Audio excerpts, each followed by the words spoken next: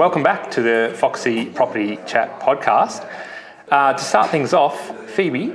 So is YouTube just on you? No, that's, sorry, this one's Instagram. Oh, Instagram, that's what I meant. I'll move it probably around. love to watch you, but... No, I'll move it around. And the other... Cool. To start things off, Phoebe, you've been to a couple meetups, retreats, business conferences recently. Yeah. You've spoken to a bunch of agents, I assume. What's the feeling out there heading into spring? Oh, there's a bit of, I guess, not concern. Just obviously the market's changing. There's a lot of conversation about how the market is changing. We are seeing that. So we have properties that have now we've gone from the styling being in those properties for about 5 weeks. If we look at a couple of months ago, 3 months ago, properties were selling quite quickly. Furniture was coming out within 5 weeks. We are now having properties that have had the styling in there for 8 weeks, the full 8 weeks, and now needing to extend without those offers coming through. So as a styling company, we are seeing the differences. Discussions with the real estate agencies and agents that I have been talking with a lot about getting those preparations and the groundwork done for spring.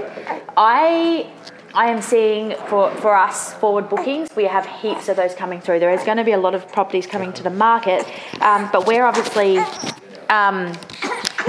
Evie's not playing along with us today. We obviously are now, we have vendors reach out to us before they're selecting the real estate agents.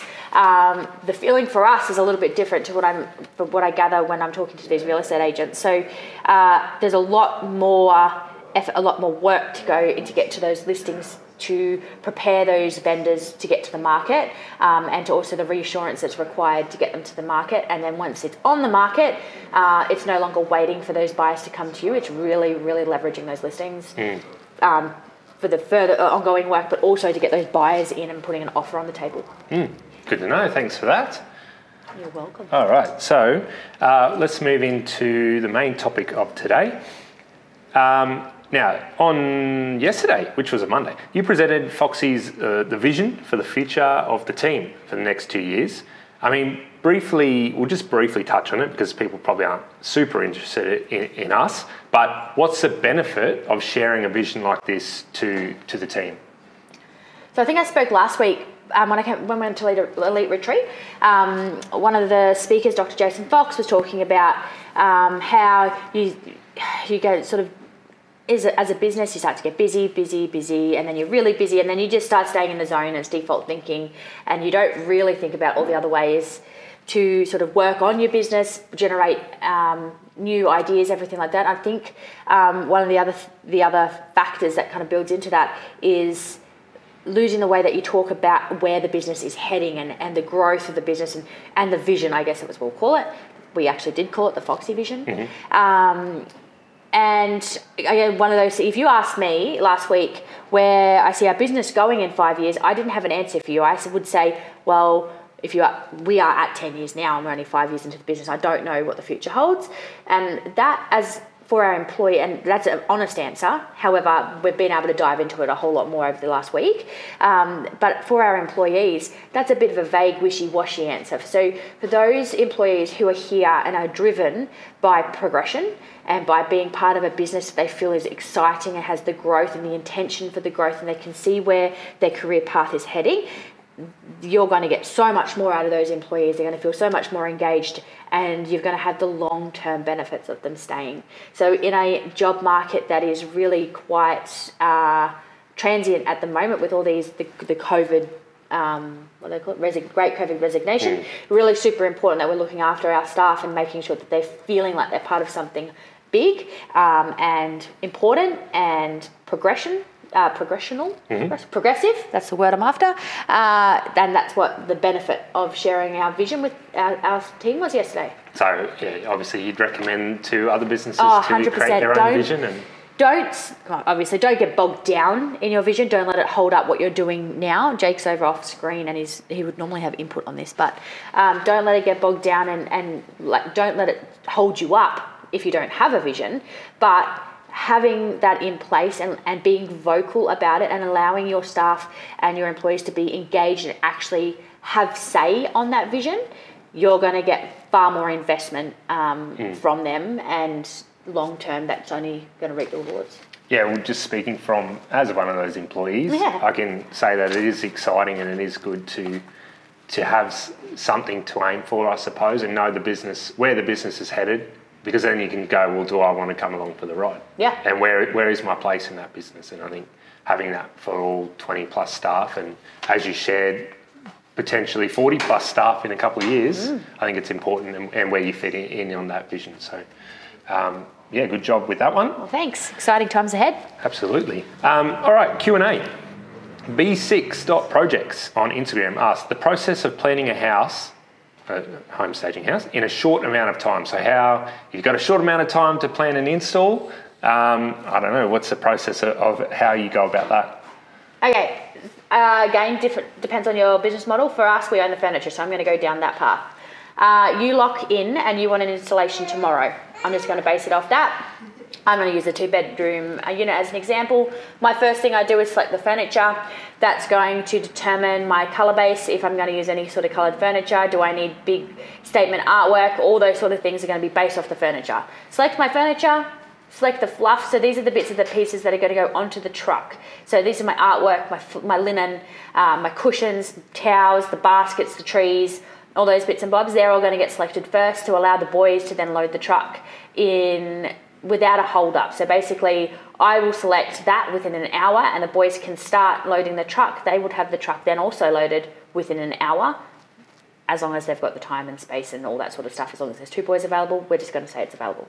While they're loading up the rest of the truck, I'm going to go out the back and then do the selections for all the accessories and all the little bits and pieces that go in a stylist's car. So that I'm talking about vases and soap dispensers and outdoor plants, glasses with limes, magazines, all those bits and bobs, lamps, table lamps. Then I have everything started. Yeah. Done. Yeah. That's 2 hours of work, or probably 2.5 hours of work on my part, and an hour for the truck. Done. But I guess... Easy, isn't it? Well, it's easy coming from a place of when you've done thousands of 2,000 plus installs. Yeah. And you have the experience and you trust in the team. So it's hard to give that advice, particularly for B6.projects. But I mean, it just comes with experience and processes and confidence in the team. I guess one of the things that I don't hold up my process. I'm not going to get the floor plan out. I'm not going to get the floor plan. I'm not going to look at the measurements. I'm going to know the floor plan, obviously off the top of my head. I'm going to have had a look at the photos. I'm going to have an idea on layout.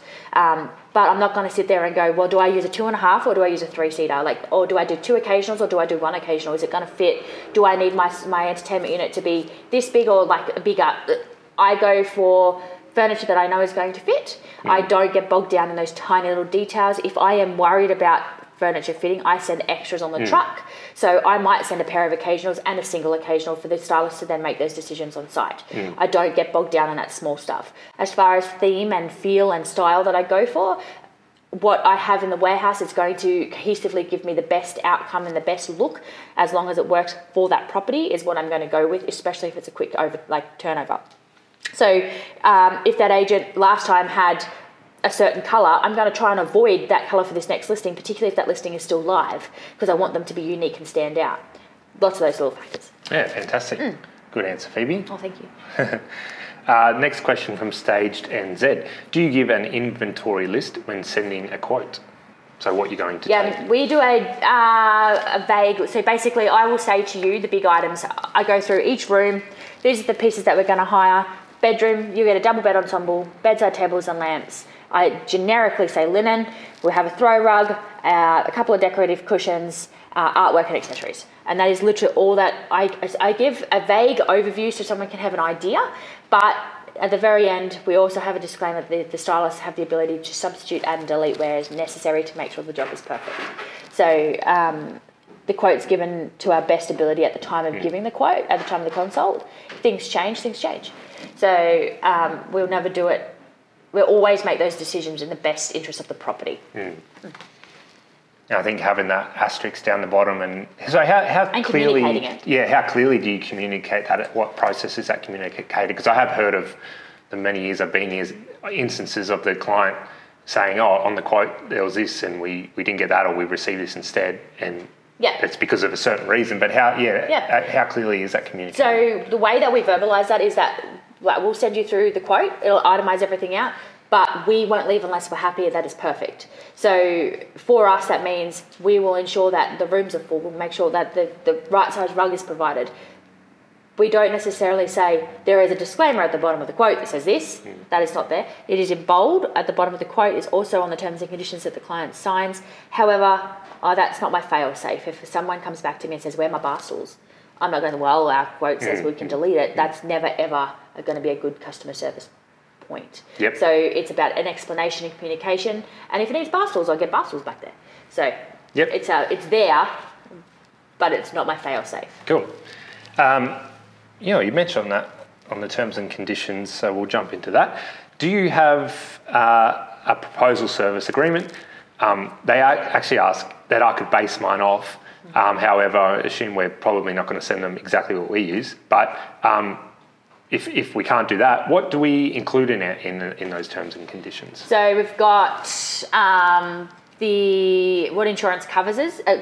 What insurance? I'm just going to be a hobbit. What insurance covers and what insurance doesn't cover. So, for example, damage caused by pets is something that we now have in bold and underlined. It has the hire period, the need for extension, the need for notification of that extension. The early return of furniture is something that we do have in there because it's a question that we get asked often is, do they get a refund if they return early? The ability to allow us to return that at the end of the period, return it within 2 business days of that date to allow it to fit into the truck schedule, and then also some legalities sort of stuff if they don't pay and who's responsible for the legal fees, all that sort of stuff at the very end. How did you come up with this? Did you have a lawyer, solicitor, or how did... No? I would like to say yes. No, so we engaged a couple of stylists, and I've spoken about this before, but we used stylists and basically used a format of... We copied it. I'll just say it. We copied some other ones and adjusted it to where we needed it and have been using it now. Have had it go through a couple of instances where the people haven't paid and have had it go through a legal process. Yep. And it's stood up and it's withheld under those situations. Excellent. But basically there's not much you can change, so I'm happy. Make sure you actually make sure it's for you. That's the most important part. If it's not relevant for your business, you're going to have an issue, so you need to make it tailored to you and probably have someone read through it. Cool. Can I clarify? So we didn't copy it in the sense that we took somebody else's and started using it. We copied sections. We did a bit of research on what else was out there that we could find. But to start with, it was something that we didn't have any legal team or lawyers look at, but we were pretty confident based on where we were getting some of the clauses and stuff in there that it was going to stand up. And like you said, since then, because we've been forced to, we've had some people look at it and they're pretty happy with, or they were happy with it. They actually didn't make any changes, so we're happy with where it is now. But it was just looking at other places to start with. Excellent. Okay, last question here from Rick from Newcastle. Thanks for asking questions as always, Rick. Appreciate it. For areas like Toowoomba and Gold Coast, how do you go about charging for this to make it worth your while if you do it all? Gold Coast is a little bit different to Toowoomba. Gold Coast for us is 45 minutes-ish down the coast. As a basis for us to go to north side of Brisbane, it's an hour as well, 45 minutes to an hour. So us to get to the Gold Coast is similar to north side of Brisbane. There's not really much difference. However, when we go to the north side of Brisbane, the traffic we've encountered plus the access that we encounter on the north or the west side of Brisbane is significantly worse than the very flat lay of the land down at the Gold Coast. So there's not really much of a difference for us aside from it's actually better to install than the Gold Coast sometimes. Toowoomba's different. Toowoomba is 2 hours. 2 hours up a mountain for a truck. So that's a lot more that we have to consider. And to be honest, we won't. The only time I've ever installed in Toowoomba was for a repeat client, and the agreement had to be it was a full truck for a full house style. So there's a minimum for the jobs up in Toowoomba. They're few and far between though. Up in Toowoomba. But it's basically you have to account for your time, and you have to account for that truck is now out. That's not just that time of the truck to do that one job. So it's not just an extra $350 in delivery. That truck now can't do an entire install. You need to consider that. It's also something that's easier for us now with a third truck. If we only have one truck, tying up that one truck up, 2 hours to and from Toowoomba for the entire day, like you said, means that we can't do an install in Brisbane. So we we never did it at that point. Now that we have a third truck, there's a little bit more buffer in the system that by sending a truck up there for half a day, we're not necessarily having to say no to something else because we can work around it with the other trucks. So it really does depend on what else you could be doing with your time. Yep. So I found this article on realestate.com.au, and I'll firstly start with a question. Out of roughly 10 million households in Australia, how many of those invest in property? How many of the 10 million households in Australia invest in property? So how many of them own the houses, or how many have invested? Own or own? So their own home included, is that what we're saying? Yes. Not investment property. Well, they're not renting. How many people own a property? Well, I would say, don't really know, and I should know. No, it's just a guess. I'm going to say 70%. No, less than that, 60%. I'm going to go 45. 2 or 20%. 2 million out of 10 million. A lot less, okay. Yeah, so the article... Yeah. Well, my number's so far off. What about the children? The children don't own houses. No, households. Households, yeah. Really? Only 20%? So the average Australian landlord isn't who you might imagine, is what the title of the article. A bit of a few points here, summary for you. Australia is unusual in that the vast majority of the residential dwelling stock is owned by households. That's kind of going against it, but more than 95% of it, in fact. That's unlike some other countries where government or corporate ownership of rentals is more common. I feel like this is investment properties, not owning your own house. Because it's talking about landlords and... Yeah, correct. Sorry. Yeah, so because the Great Australian Dream is to own your own house. Yeah, right now, more people own their own home and that's what's... This has only come out of the retreat, but a huge shift that we're going to see over the next short amount of time to doing predominantly rentals instead of us owning our own home because we're pricing out an entire generation. Yeah. Yeah, so this is for... I don't think this is household owners, I think this is landlords. Yeah, so while most households don't invest in property, as I sort of said, the share that does has actually increased quite a bit in the past 4 decades. So it is going up still, but as you mentioned, maybe we're seeing a bit of a shift. I'd like to see the impact of the new tenancy laws in Queensland, what that had on there. What's those? They're not very good for the landlord. Yeah, okay. That's the biggest issue. All right, we're going to finish with under overrated, quick segment. Okay, insulated drink bottles. Over underrated. Overrated. You found random things. How random? I'm not sure how to answer that. I'm going to sit on the fence on that one. You don't even have one. I have one, and it was great while I used it, but then I just stopped using it. Yeah, so you just use a plastic bottle. So don't you overrated? Oh, but who doesn't love a good thermos? Who doesn't? Well, if you thought that was random, think about this one. Mandarins. Overrated. No, underrated. They're great. They smell great. No, imperial mandarins. It has to be specific type. Imperial. I don't get excited by a mandarin. It's all about the saggy skin. Yeah. Quote that one. Email marketing. Underrated. Yeah, I'm going to say under. I know that the rates of open and all that have come down a long way since, over the last couple of decades, but I'd say under at the moment. Apparently there's a bit of a resurgence because they have been down for so long.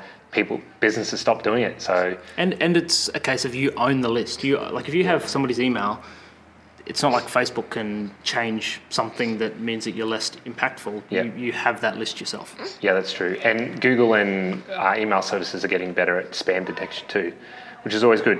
Staging. Well, they still put us in spam. Do they? Our quotes. Yeah. Must 9 be times out of 10. name. It is Foxy. 9 times out of 10 we put that in spam. Thanks, Google. Staging, using clothes in walk-in wardrobes. Overrated. Overrated. Yeah. Yeah. Still doesn't make you feel homely. Who only has white shirts? That's true. Yeah, true. Who owns fluffy bathrobes like that? No one. Taking the Clem 7 tunnel. Oh, underrated. Yeah. I'll pay that toll any day. I feel like no one else can know that though, because then everyone else will use it and then it'll become... Using tunnels to save yourself 5 minutes. I feel like underrated. Yeah. Convenience.